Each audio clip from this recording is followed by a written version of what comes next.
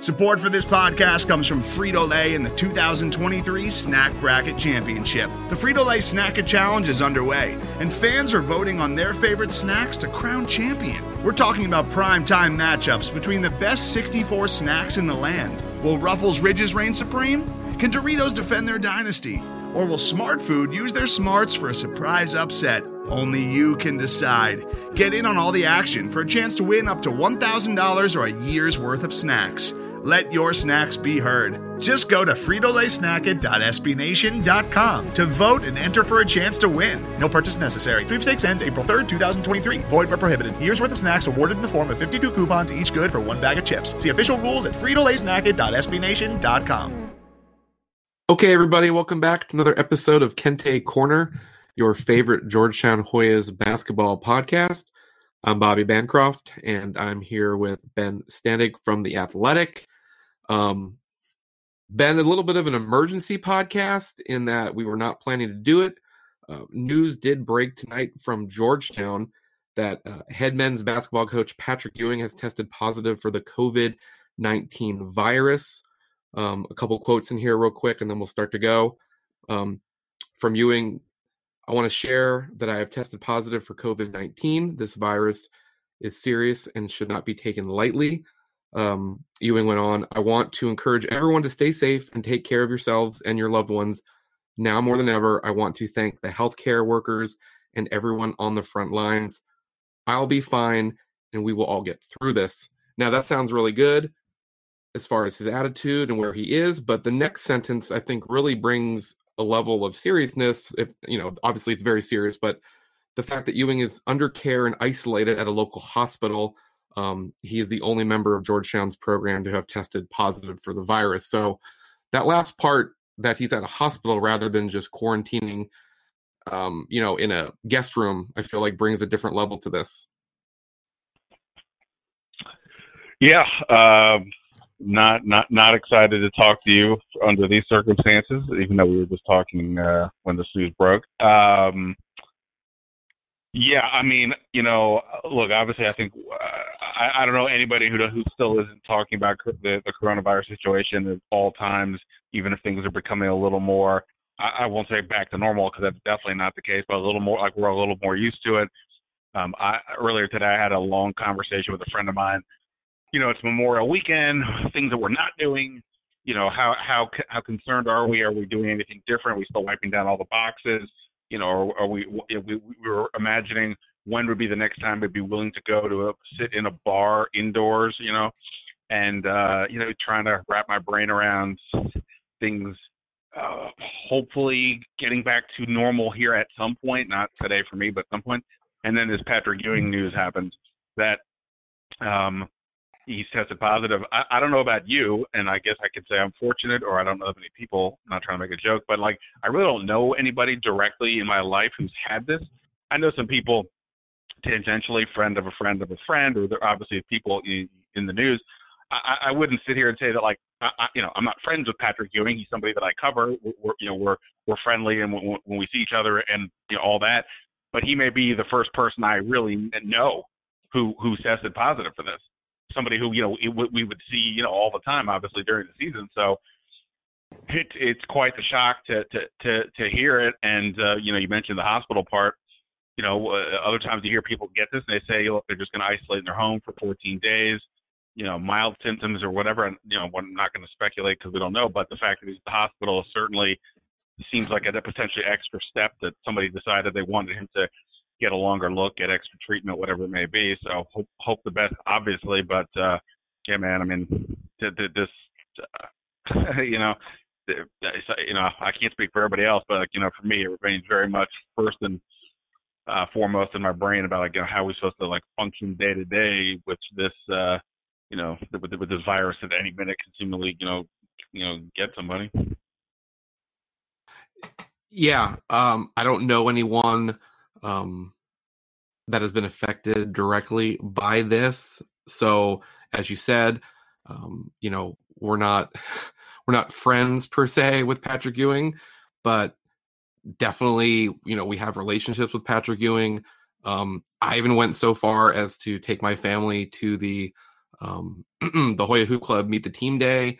My son is, putting his hand up, next to Patrick Ewing's very, NBA Hall of Fame, large hands. So yeah, it's, when I saw that there was an email from Georgetown on Friday, we just walked up the street on a walk, and it's just like, wait, what? And I know that there's been people locally. I think you mentioned earlier when we were speaking, Dexter Manley.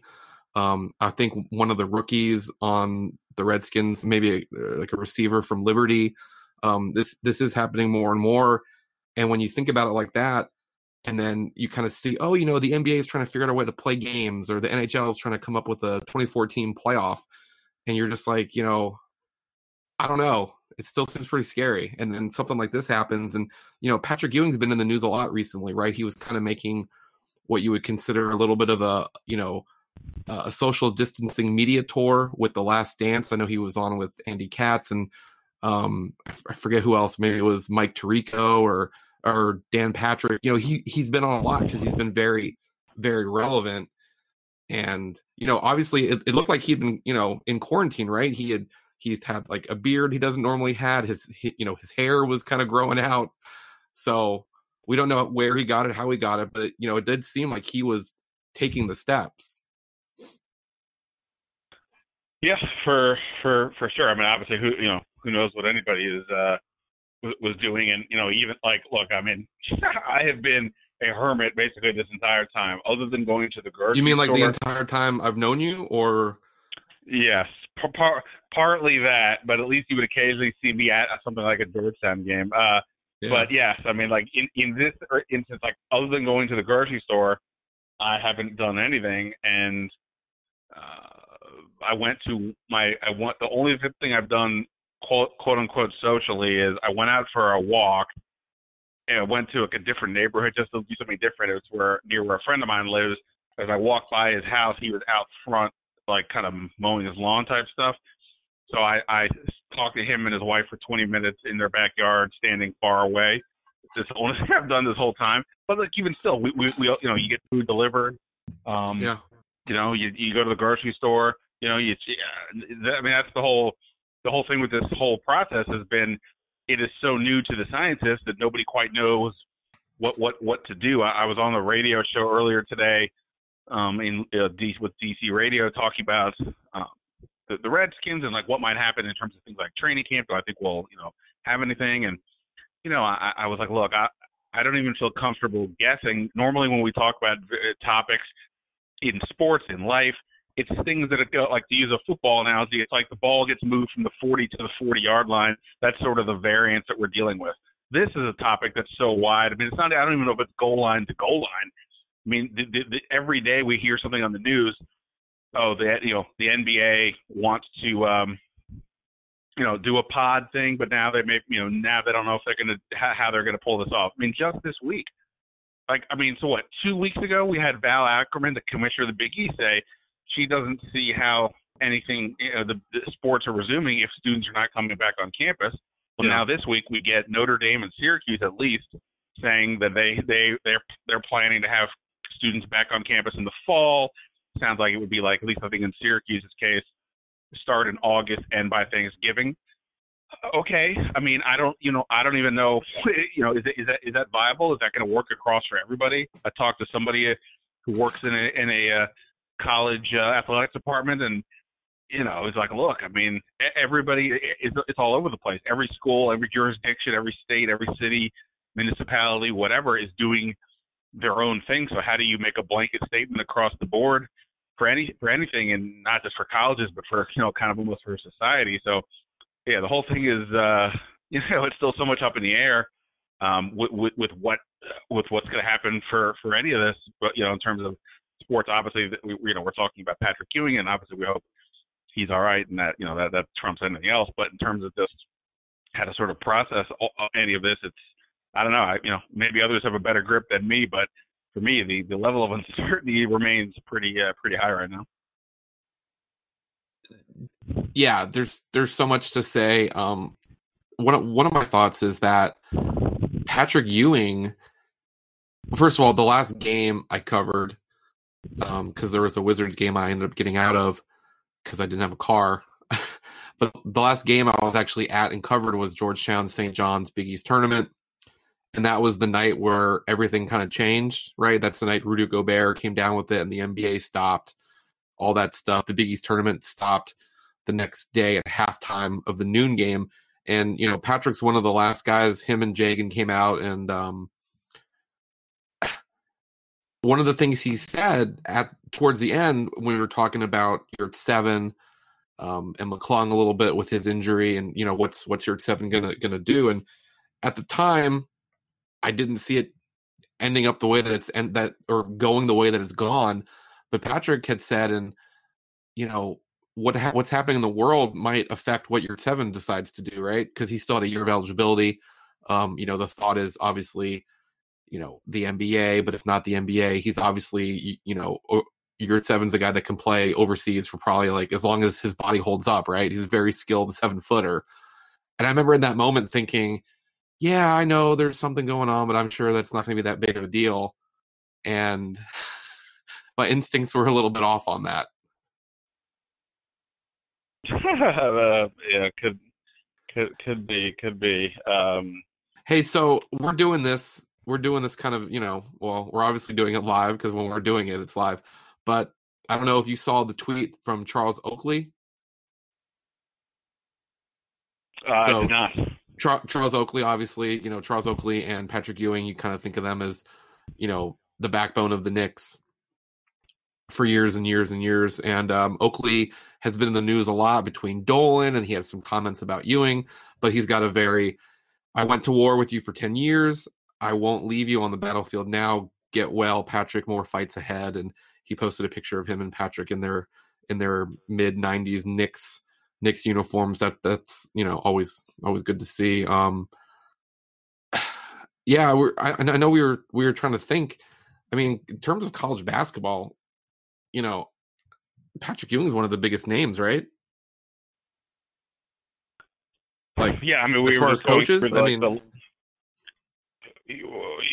yeah, I mean, you mean in terms of people who've come down to this, or just in general?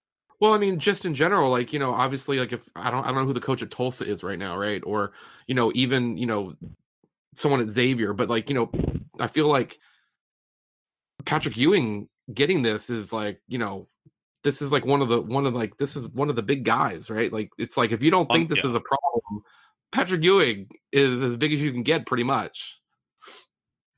Yeah. On the pure fame meter. Yeah. Other than, at this point, other than maybe Mike Krzyzewski, Patrick Ewing, I can't comprehend that anybody would be more just pure famous than him in terms of, the COVID-19 aspect.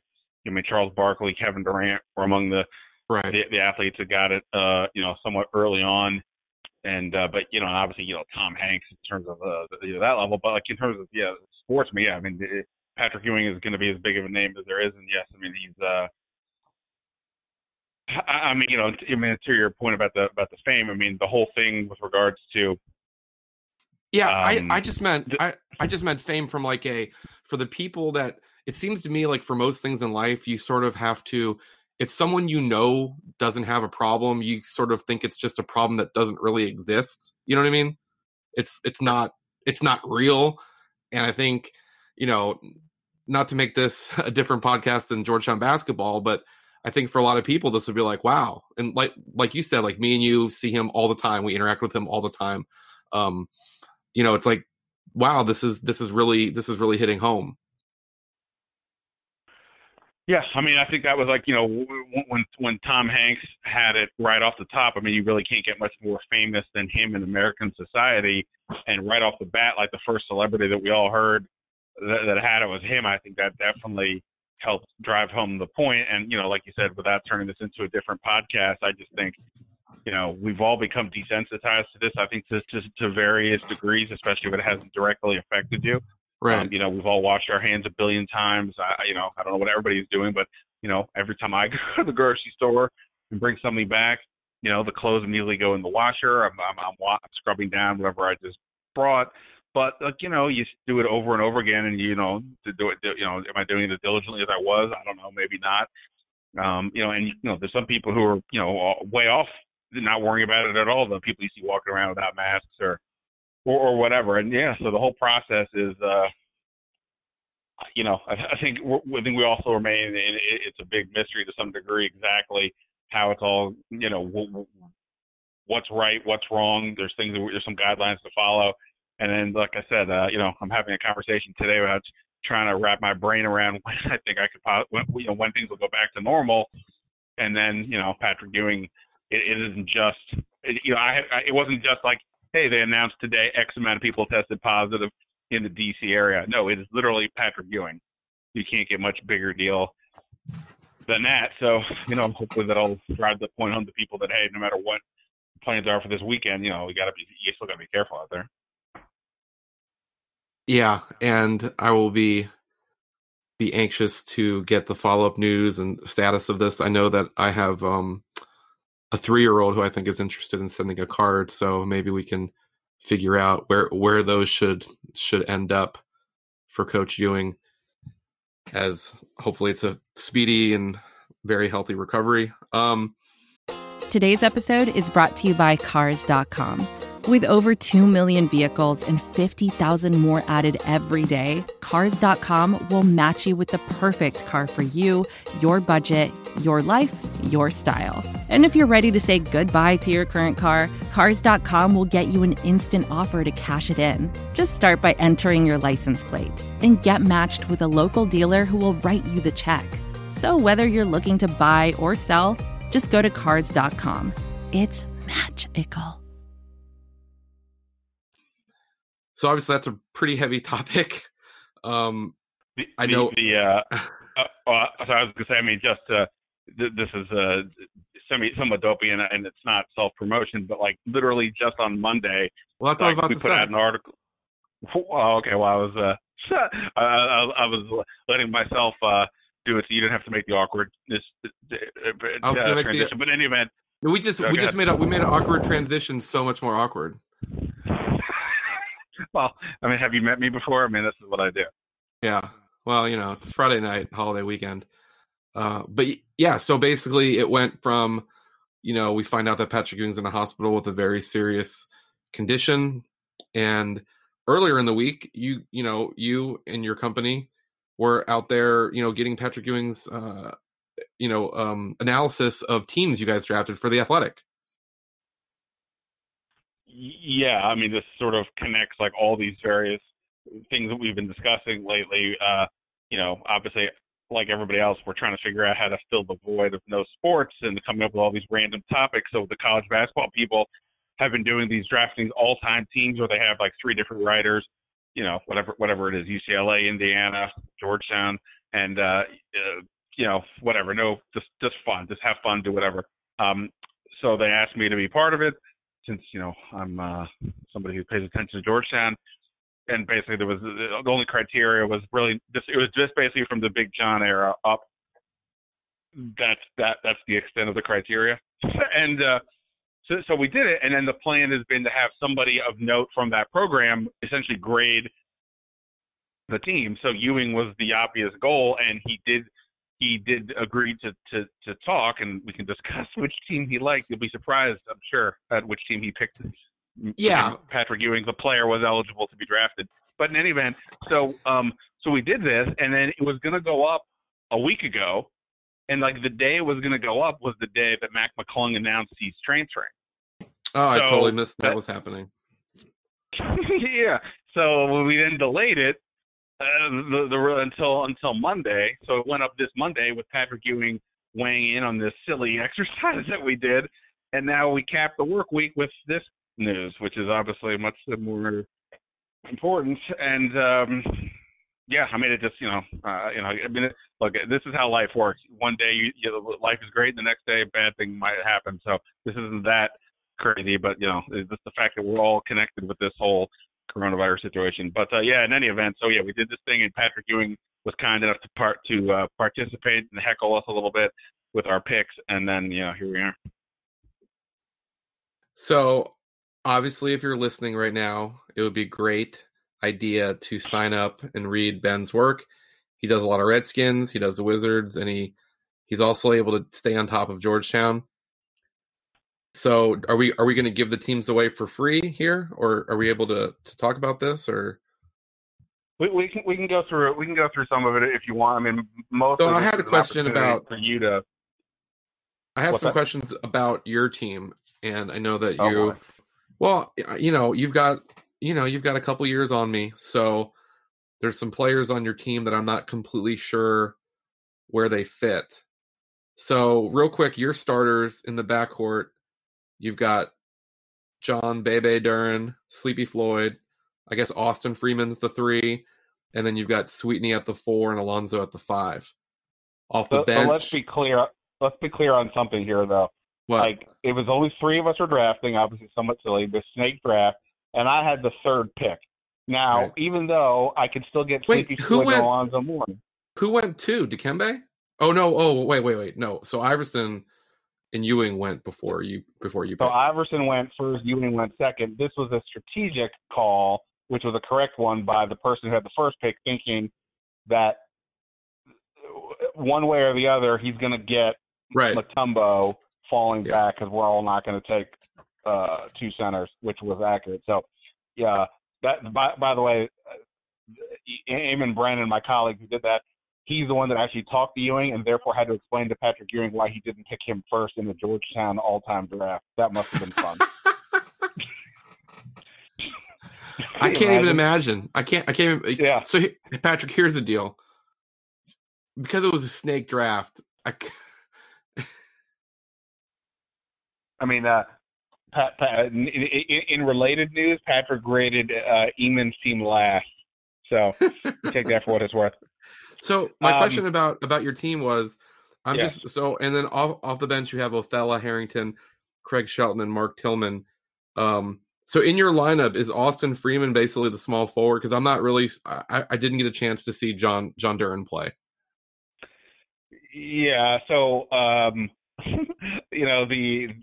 obviously this is again, I as somebody who takes fantasy football drafts seriously, or at least he has in life, I didn't go too crazy on this one. I had a little bit of a thought. I had a big board and kind of organized some players in certain spots, but I kind of figured if I had the 3rd pick and then 4th pick, it's not only am I not getting Iverson or Ewing, but like when you go back through the next round, I'm going to miss out on Reggie Williams. I'm going to miss out on some guys that I would have. On Otto wasn't positive, but figured there was a reasonable chance he wouldn't be there. So, so basically, I have like no wings in the traditional sense. I have like no small forwards on the team. Craig Shelton, I think, was more of like a undersized 4 back in the day, but he'll have to count on some level. That was my other question that you just answered for me. Yeah, I mean, obviously, anybody who's I don't know, of a certain age will remember those guys. And by the way, that's one thing Ewing liked. It's funny to think about. Like Patrick Ewing came to Georgetown, and while most assume Georgetown started that day that he arrived, the program had already started to reach pretty big heights. They had reached the Elite 8 2 years before Ewing showed up. John Duran was a first-round pick, I believe, by the Jazz. Yep. Utah. When in 1980. So again, before Ewing arrived, and obviously Sleepy Floyd was there. And Ewing, one of the things he said to us was that, like, hey, those guys were awesome. That's part of the reason why I came, because they had a good thing going here. So these guys were legit. How do they fit into 2020 basketball? What do I know? But John Duran was really. Patrick Ewing is the most iconic player in program history, over everybody else. But Duran's the one who was like the first, I think, kind of legitimate. Maybe he wasn't the first big DC recruit that Thompson got, but he was like the one that, the way somebody phrased it to me, like he was the Pied Piper. Once he said he was in, that really opened the door to get other guys to come to the program because he was legit. So he was like a sort of a running back playing point guard is the way I remember it. Okay. So I'm not gonna name all the players on every team, although. So you can point out anything you think is like you think is a great pick or you don't understand. So one of the first things that sticks out to me, Rodney Pryor got drafted. And look, Rodney Pryor had a hell of a year, okay?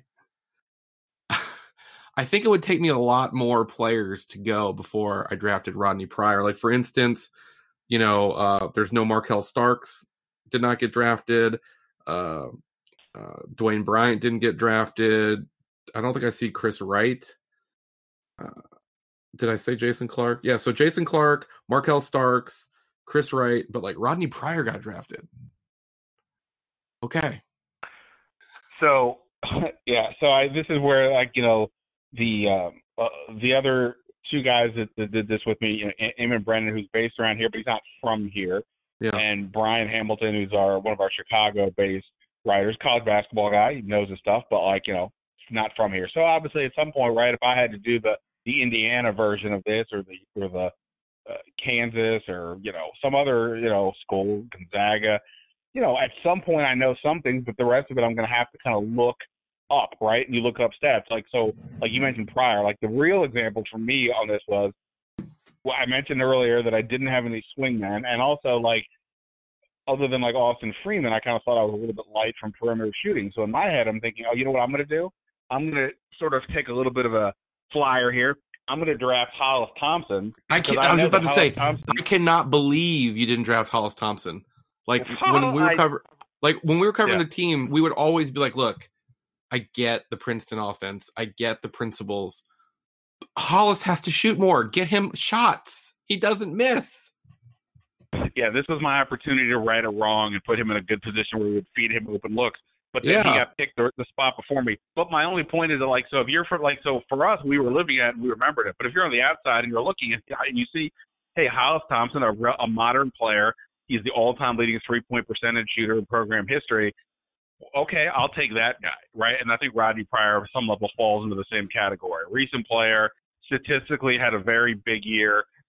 But if we're talking the way you and I would look at it from sort of a historical perspective, where, was Rodney Pryor was a very good player on what was not a very good Georgetown team. What does Rodney Pryor do on a Georgetown team that has more players around them? Mark Tillman was somebody I drafted who was a very good player for 4 years, but it wasn't until his senior year that he really broke out offensively, in part because they always had other players. Not because he wasn't good, but just there were other guys around that limited his opportunities. Rodney Pryor had no issues there. He could get whatever shots he wanted because Georgetown just simply didn't have the pieces. So, I get why somebody would do that. But yes, when I heard Rodney Pryor, the way my brain functioned, I was like, ooh, okay, that's interesting. Anyway, so yeah, so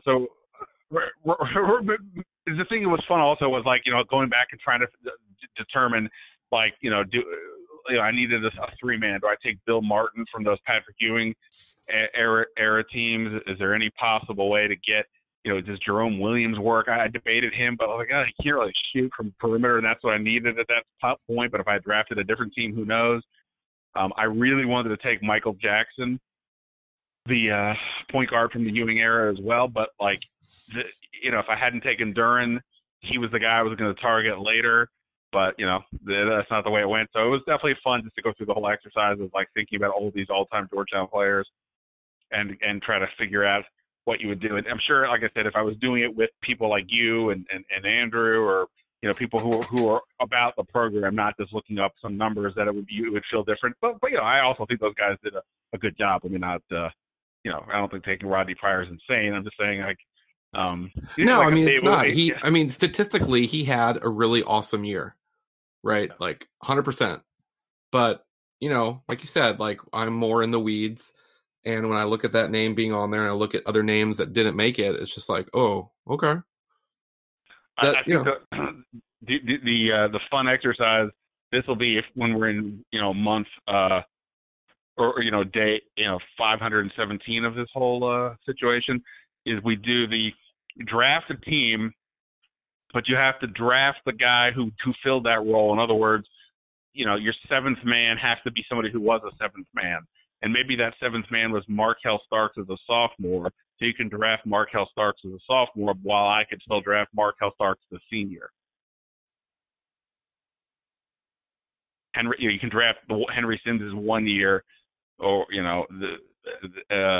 et cetera. Or you can draft and you can draft Ewing's 4 years. I don't know. It's funny that you say Markel Starks, because this past week there's some account that just tweets, I guess, every day, like, this is the college basketball player of the day. And, it's not related to what they did professionally, even though Markel's still playing overseas. But I saw, or they contacted me, and I said, oh, that's cool. I'll go ahead and retweet that. And I just tweeted, I think Markel Starks is one of the more underappreciated players in Georgetown history. And at least for my numbers, that's like one of the better tweets I've had in a long time as far as like people engaging.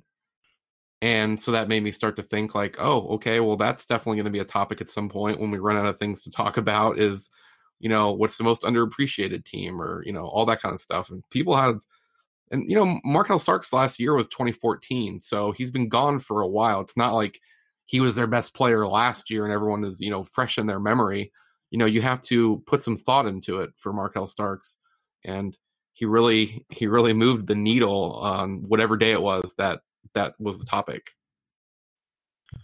Yeah, I mean, he was starting, he had one of those classic college basketball runs where, freshman year, you're not quite sure what you're getting, and then the incremental improvements. And then by the time he's a senior, he's one of the best, you can't imagine how the team survives if he's not on the court. Yeah. And, he was instrumental in all they were doing. But it was, that was, of course, around the time when things started to go south. Did he ever win a tournament game? I forget. I feel like no is the answer, but I could be wrong on that. So he was a freshman when Chris Wright got hurt, so they lost to VCU. That was 2011. 2012. Why am I drawing? Oh, no, yeah. So 2012, they beat Belmont, and then they lost to NC State. And then 13 Gulf Coast, 14 NIT. Got it. I guess maybe at that point what I was thinking was it was the Georgetown teams are typically getting into the doing something better. I don't know. It was starting to feel that things were going in a different direction, and obviously they did. But yeah, an all underappreciated team would be, or underrated team, overlooked team, however you want to phrase it, would be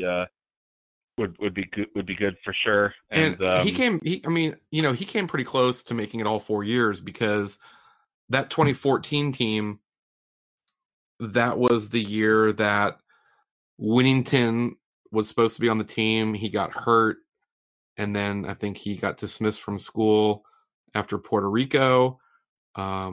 Josh Smith was ineligible second semester after being eligible in the first semester. And then the Jabril got hurt, and the season kind of became DSR, and Starks just lighting it up every night. And they came really close to making the tournament. They failed at the end, but so he was, and then the next year the program got back to the NCAA tournament. So, he was almost a 4-year NCAA guy. I mean, that's when, the program was kind of rolling, and I didn't realize how much people miss him. So, by the way, I was just scrolling at Twitter really quick. Apparently Seton Hall is planning in-person classes this fall. So that's at least, maybe there's other ones, but for me, at least, it's the first Big East school I've heard. What the hell is St. John's going to do? Like, aren't they kind of right there in the middle of this? Well, so's Seton Hall. I mean, New Jersey has been the second hardest hit state in the country in terms of sheer numbers. I don't know. I mean, again, as somebody who covers the NFL, and the NFL put out a schedule. Everything the NFL has done is acting as if, hey, they're just moving forward, and they're not even hinting that things might have to change, even though we all know that they might. So, I think on some level, places are taking, I guess we've gotten past the point where we're projecting confidence is no longer being frowned upon. That you can say, hey, we're going to do this. It doesn't matter if you change your mind in 2 months. Well, then the circumstances change, and what are you going to do? But right now, people are coming out and saying, hey, this is our plan. So, So speaking of our plan, I'm still sort of looking over these rosters. Do we want to be done with this, or do I still get to pick at this a little bit? If there are things in there that you would like to point out, either because I made a brilliant choice or something highly questionable, by all means, fire away. Not so much you. Like when I'm looking at the way that the draft went, I don't necessarily see any glaring mistakes that you made, which I would love to find them, or I'd prefer to talk about those. Sure. I mean, I will say this, so part of this thing is obviously, again, this is all so silly, but you're trying to think, okay, trying to put together what would be a reasonable team, right? You can't just have, part of the reason why I didn't consider taking Dikembe Mutombo fourth, beyond the fact that I wasn't going to take a Sleepy Floyd, is with Mourning was you want to have a viable team, a center, a four-man, some players that can shoot on the wing, somebody who can defend a wing, a point guard, all that stuff. I mean, my team, with Mourning, Sweetney, and Othello Harrington, is completely the opposite of where you want to be in 2020. Right. Especially the non-Mourning. The other two guys, two interior bigs with minimal range, who, while they did block shots based on the numbers, I don't remember them thinking wow, they're intimidators in the paint.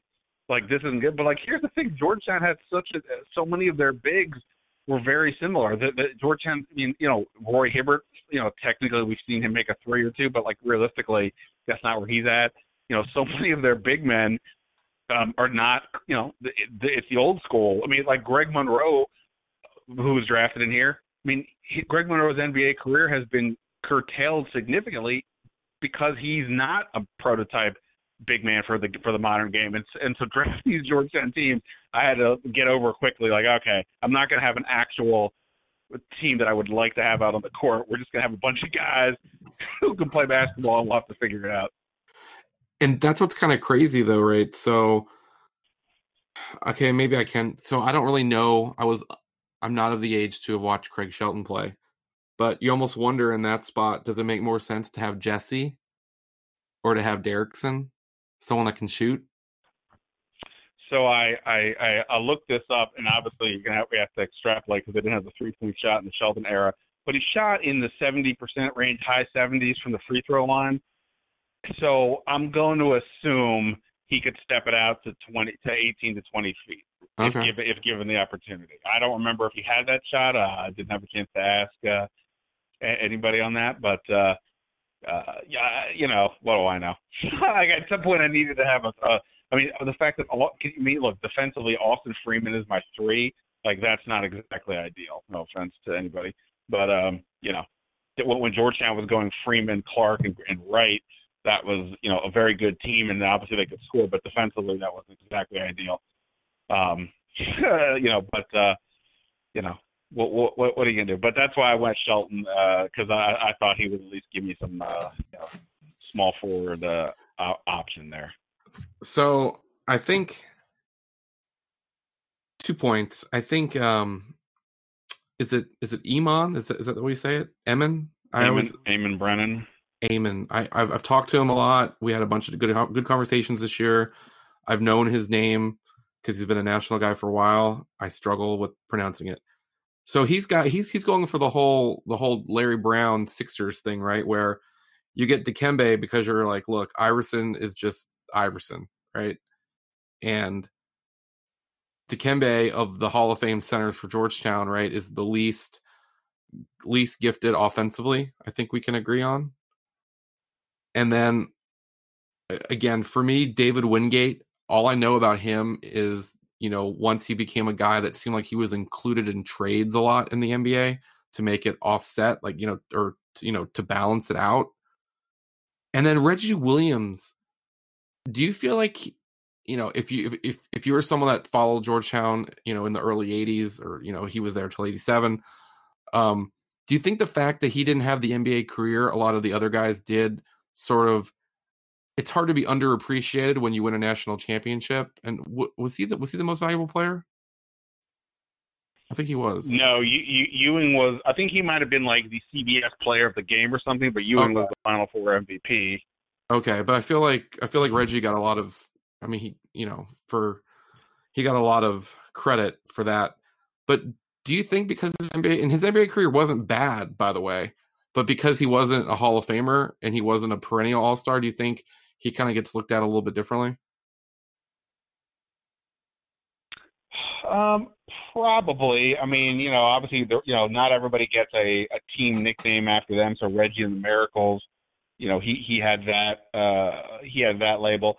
Obviously, look at Georgetown. Other than Iverson, pretty much all the iconic players are the big men, right? I mean, so that's just sort of how it goes at this place, and yeah, to a degree, right? I mean, there's only when Ewing and John, anybody who talks about the championship team is Ewing, John Thompson, and if they get to somebody else, Michael Graham gets a lot of attention, Fred Brown because of his whole journey, and you have David Wingate was in there too. So yeah, I mean, there's probably some of that. I mean, like I said, when I went through this exercise, I would have loved to have had Reggie Williams, but I could tell I wasn't going to get him. I will say this, then we can maybe if you want Beard somewhere else, but his last year, that Reggie and the Miracles year, as my memory goes, when they got to the NCAA tournament, as good as he was, I think Charles Smith at that moment was starting to emerge as maybe he wasn't the best player on the team, but he was really starting to be the guy that was making the plays that I almost wanted to have the ball in his hands as much or more. And then we saw what he did after that. So, that's maybe more just me. I don't think it's faulty memory, but who the hell knows? I don't remember what happened yesterday anymore. But yeah, he was a hell of a player, and obviously the pro stuff, factors in a little bit, I'm sure. So, he averaged 10, 10, 6, 12, 6, 13, 18, 17. He kind of came to life when he was in Denver. It kind of rejuvenated him. I think he was playing with Fat Lever, 16, 18, 17. He might have been a guy who would have been better off in the current era. I don't know what his shooting percentages were, but he could definitely shoot from outside. He just wasn't the best athlete as far as basketball players go. So him slashing to the rim, as I recall, wasn't really a strength. And I think that's what kind of got exposed a little bit on the NBA level. Whereas in college, he could score against anybody. But if he had been playing in a different, in the more current era, I think he could have been a guy who stepped outside and lit it up from three more, and then the relative lack of athleticism would not have been as big of a deal. Yeah, we can move on right after this. I wanted to see, can you guess, looking at the players drafted, and real quick, I go through the other teams. So Iverson's on a team, like I said, with Reggie, with Dikembe, Wingate, Greg Monroe, Kevin Braswell, Jonathan Wallace, and Michael Jackson. And then Hamilton has Ewing, which is the team Ewing liked the most. Ewing's with Otto Porter, Jeff Green, Charles Smith, DSR, Hibbert, Hollis, and Rodney Pryor. Now, we've already said your team. Can you kind of guess which player is my guilty pleasure player? Of one of the players that was drafted? Yeah, just like when you look at these 24 players, so it's not going to be Iverson. We're talking about sort of a B-side track as far as the all-time greats go. I mean, I've got to assume Jeff Green, since he was the star of the Final Four team that you probably. No, that's too mainstream. That's too obvious. Yeah.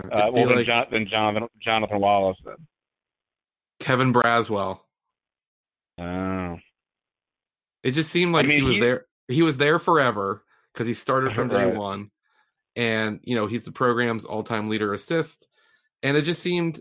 I think he steals as well.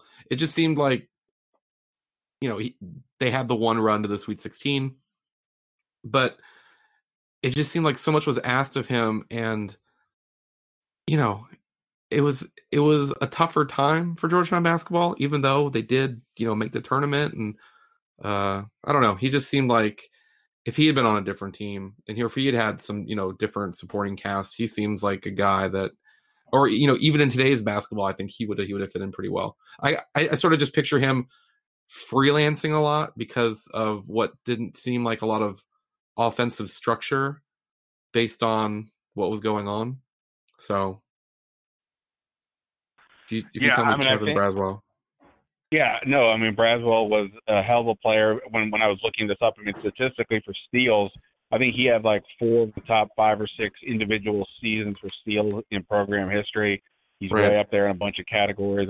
Only reason I sort of avoided him was I already had sort of smaller guards kind of covered.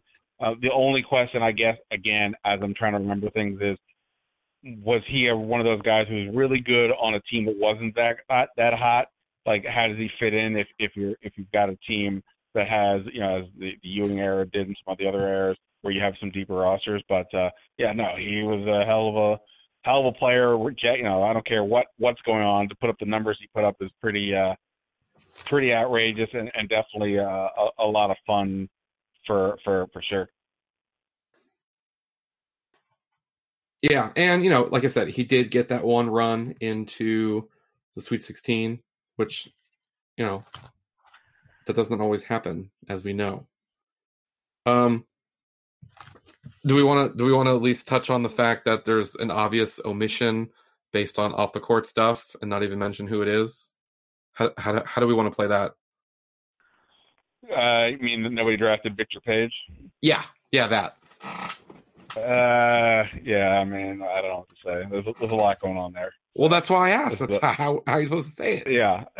I mean, I you know, there was a lot going on, and you know, it was a family-friendly thing, and we were all writing about it, and you know, for what the exercise was, I don't think anybody felt like dealing with hypothetical conversations, so we all kind of just moved on. Obviously, you know, he was, you know, on the court for Georgetown. I mean, he was an impressive scorer without question, put up big stats, but, you know, things have gone awry from there. So, getting back to Braswell real quick, really steady player his entire time. Now, the year that did have the most on-court success and the year they were kind of the most loaded when he was there, his scoring did take a little bit of a dip. So, you know, I think you could see how on more talented teams he would still find a way to fit in. His assists were still there, so he could kind of do it all. He's probably asked to score too much too soon, just based on maybe what Georgetown didn't have at that moment. I will make sure to invite you back when I have my entire hour-long ode to Kevin Braswell. I look forward to that. I think that was also for me, like, sort of the part of my life where, like, and maybe it's because Georgetown wasn't as dominant as they were, but, like, I don't know what exactly I was doing with my life, but I feel like I wasn't as, like, into the whole thing as I had been previously. But what the hell were you doing? Who knows? But you know how it is, like, when the teams you root for are like these most incredible things and it's Final Fours and all that, and then, you know, at some point you're like, wait, they're just mortal? Whatever, man. Yeah. So maybe there was a little bit of that, or who knows? Maybe I was, you know, living large at that point. At that point in life. By the way, because I'm looking, we've been talking for a while. Did we want to discuss the Mac McClung top 7 list, or are we done? Again, we're going with. That's what I was about to do. We're going with the awkward pivot. Okay. Well, look, man. This is what I do. Is the awkward pivot maybe what Vanderbilt fans refer to when Jeff Green hit that shot to put them in the Elite Eight? It could be. That actually came up. There was some sort of, I think it was the Vanderbilt SB Nation blog, and someone said, you know, because there's all these what ifs right now because there's nothing real to talk about, and it's just, you know, if you could take back one moment in the last 15 years, or, you know, one moment from your favorite team, and it was like, oh, Jeff Green traveled, and I tweeted above it, and I'm like, are we seriously still doing this? So. Yeah, I mean, look, I mean, everybody remembers the painful ones that didn't go for your team. Everybody kind of forgets the ones that you worked out for your side. That obviously worked out for Georgetown, but you know, for Vanderbilt, yes, of course you're going to remember, especially for a program like Vanderbilt, which has not had, you know, I mean, the success like the Georgetown's had. So for them to make an Elite Eight would have been you know, is that the all-time best team they've ever had? You know. Maybe. I don't know. So, yeah, definitely a what if moment for them for that question, especially if they've gone down since. Yeah. Okay. So McClung came out with his top 7. I'm actually looking at his Twitter page right now. I've never followed him. I don't follow. I don't know. A couple years ago, I just stopped following the guys because I've become too old or they've become too young, and it's just a lot of gibberish stuff. I'm just not going to get because I'm old. So Mac McClung, his background picture is still, he's sitting there in a Georgetown uniform. His profile picture is him in a Georgetown uniform. He did come out with his top 7 this week. Okay. Now, we got Wake Forest, we got Texas Tech, Auburn, Memphis, USC, BYU. Oh, and Arkansas. A little surprised by this list. Do you want to go first? Well, can I just say this? Hold on. I just pulled up his account because you were mentioning it, and you and I talked yesterday or whenever this came out that right off the bat, McClung retweeted John Morant, the Murray State guard, who's now the big shot for the Memphis Grizzlies in the NBA. Oh my God, Patrick Mahomes retweeted him. That's what I'm saying. So I just looked at him. Donovan Mitchell is involved. Patrick Mahomes, Jared Culver, because Texas Tech, he's obviously their big star. Fred Van Vliet.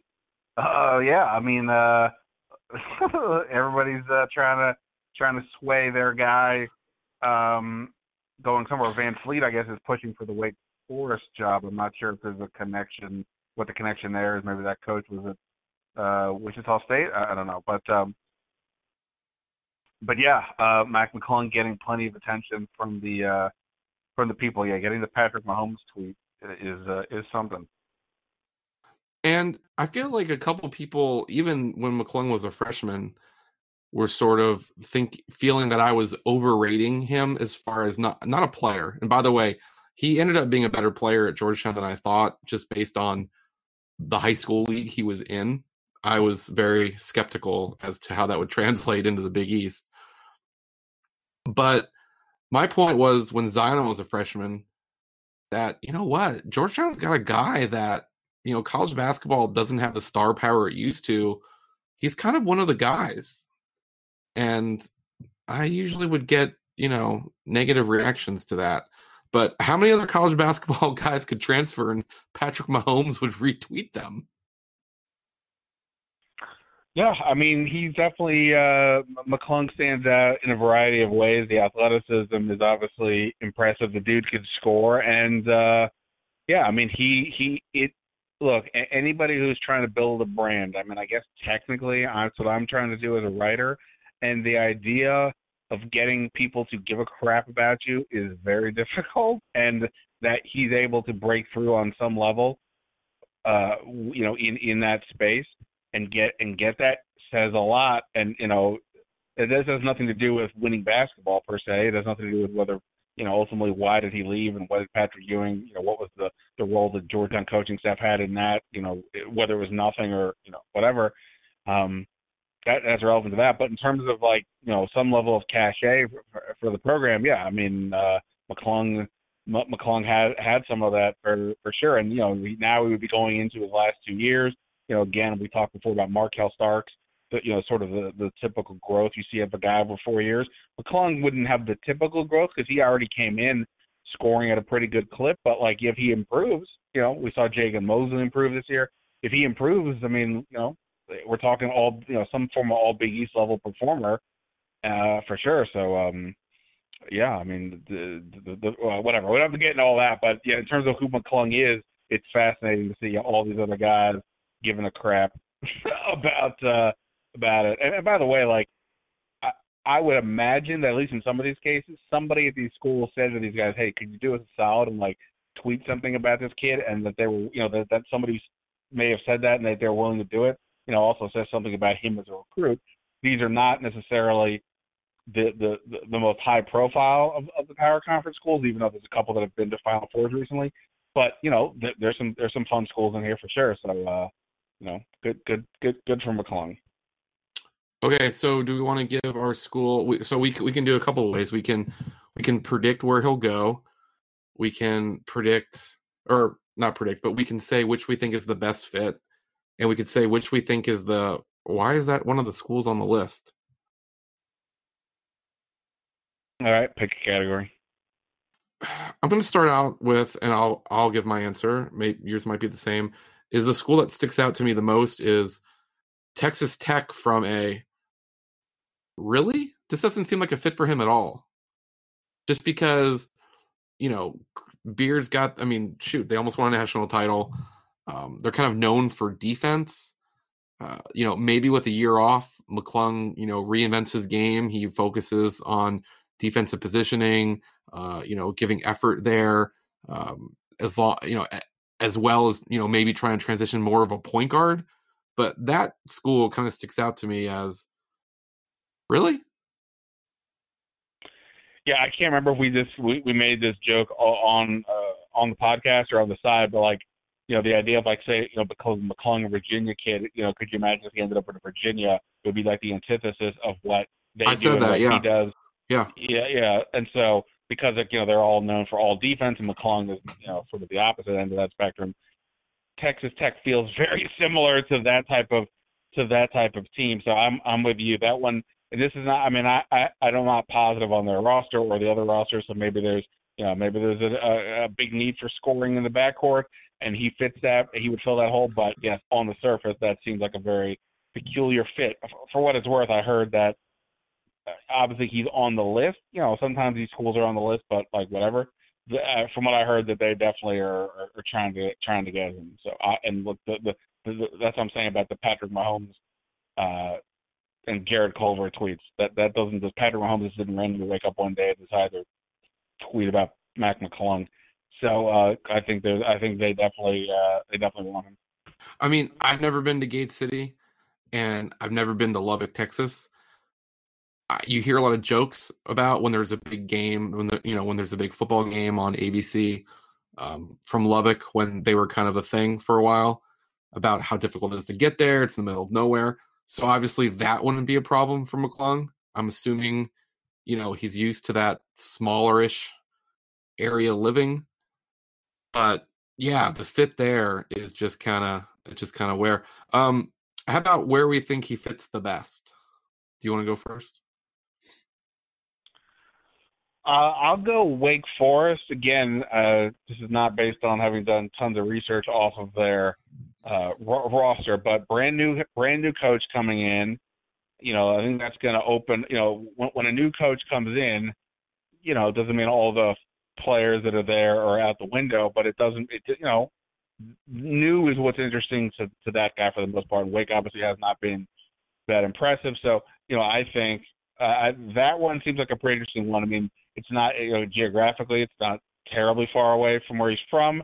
It's an ACC school. It's not obviously Duke or Carolina, but whatever, you're in there. So I think Wake would be a pretty interesting one. Look, if we talk more about this in the other podcast, but about him wanting to get to the NBA, you can do that at any of these schools. But look, the ACC is obviously typically year after year this place that has the sort of the top prospects at that level. So it would certainly make a lot of sense from that perspective to test yourself as well.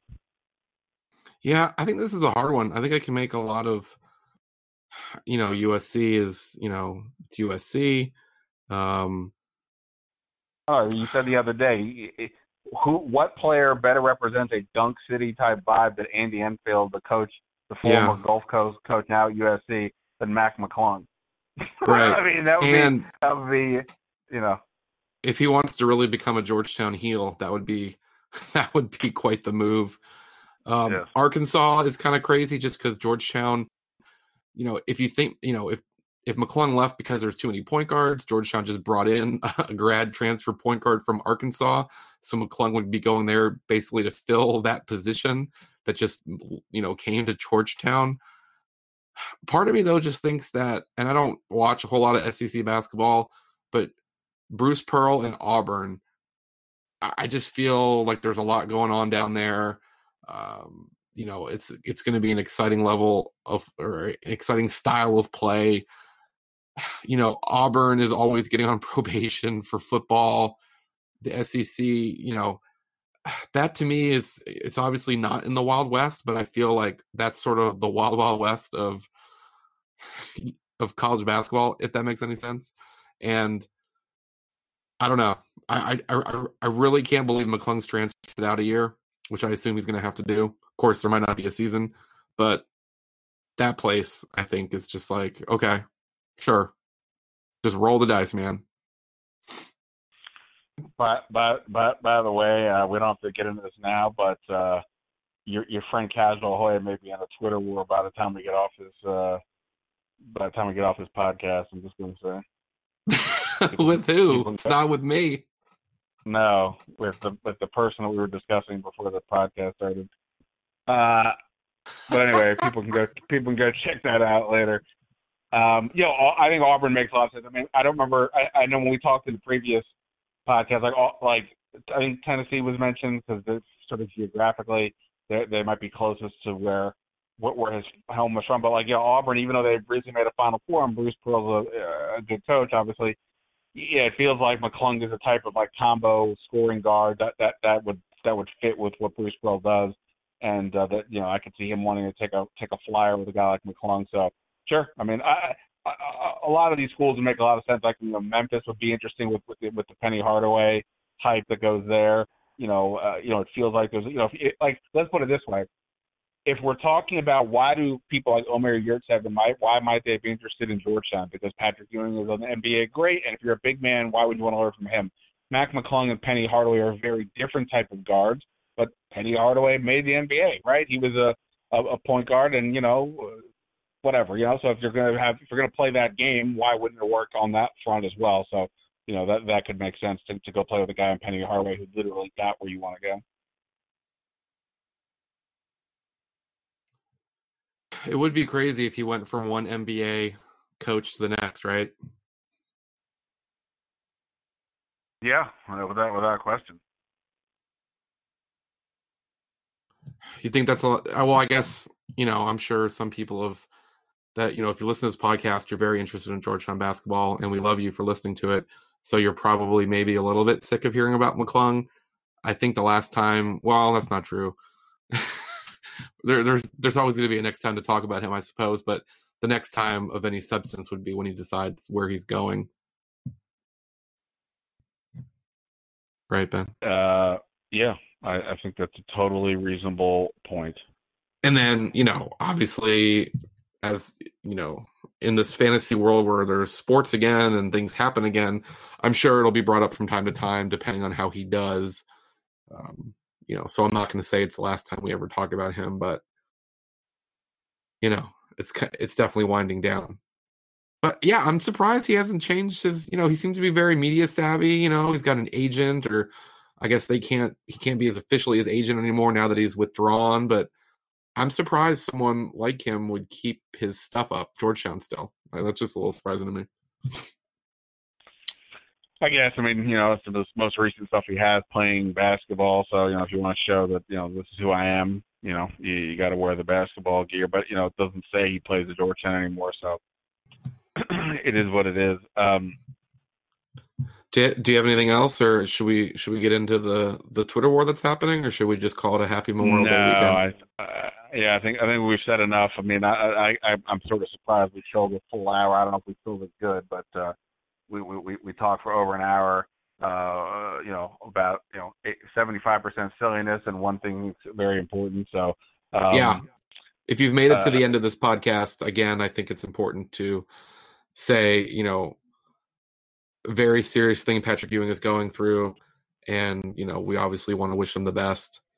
Often sports, you get focused on talking about, oh, they should have done this, they should have run this play, or they should have recruited this kid, or they should have done this. But like you said, we've had the chance to get to know Patrick Ewing, the person, and this is a very, very serious thing that we hope he recovers from very soon.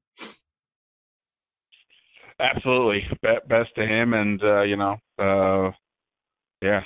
it's a crazy world we continue to live in. without a question. All right, Ben. I still think it's hilarious that Patrick Ewing graded a silly draft and then he picked the team that he was on, and that somebody had to explain to him that he wasn't the first pick. That's really just. I'm so glad. The one time I'm glad I didn't get to talk to Patrick Ewing. This is that time. Do you think he understood the idea behind it? Oh God, no. I mean, I have no idea. I think it was discussed because the discussion is part of the article. I would say go read that, but no, I would imagine he's not going to get that. Why would he? I mean, it's one thing, that he comes in second to Michael Jordan throughout his career. That's one thing. To come in quote unquote second in a Georgetown draft, that doesn't matter what the rules are. Even if the rules are with the first pick, you have to pick a player whose initials are AI. It still wouldn't matter. Yeah, well, I'll, everyone go out and join The Athletic. You can read all of Ben's work there. You can follow him at his name, at Ben Standig. I'm Bobby Bancroft, and don't worry, we will find a reason to get back together very soon and discuss, hopefully, just hypotheticals to get you through this pandemic. Bye, Ben.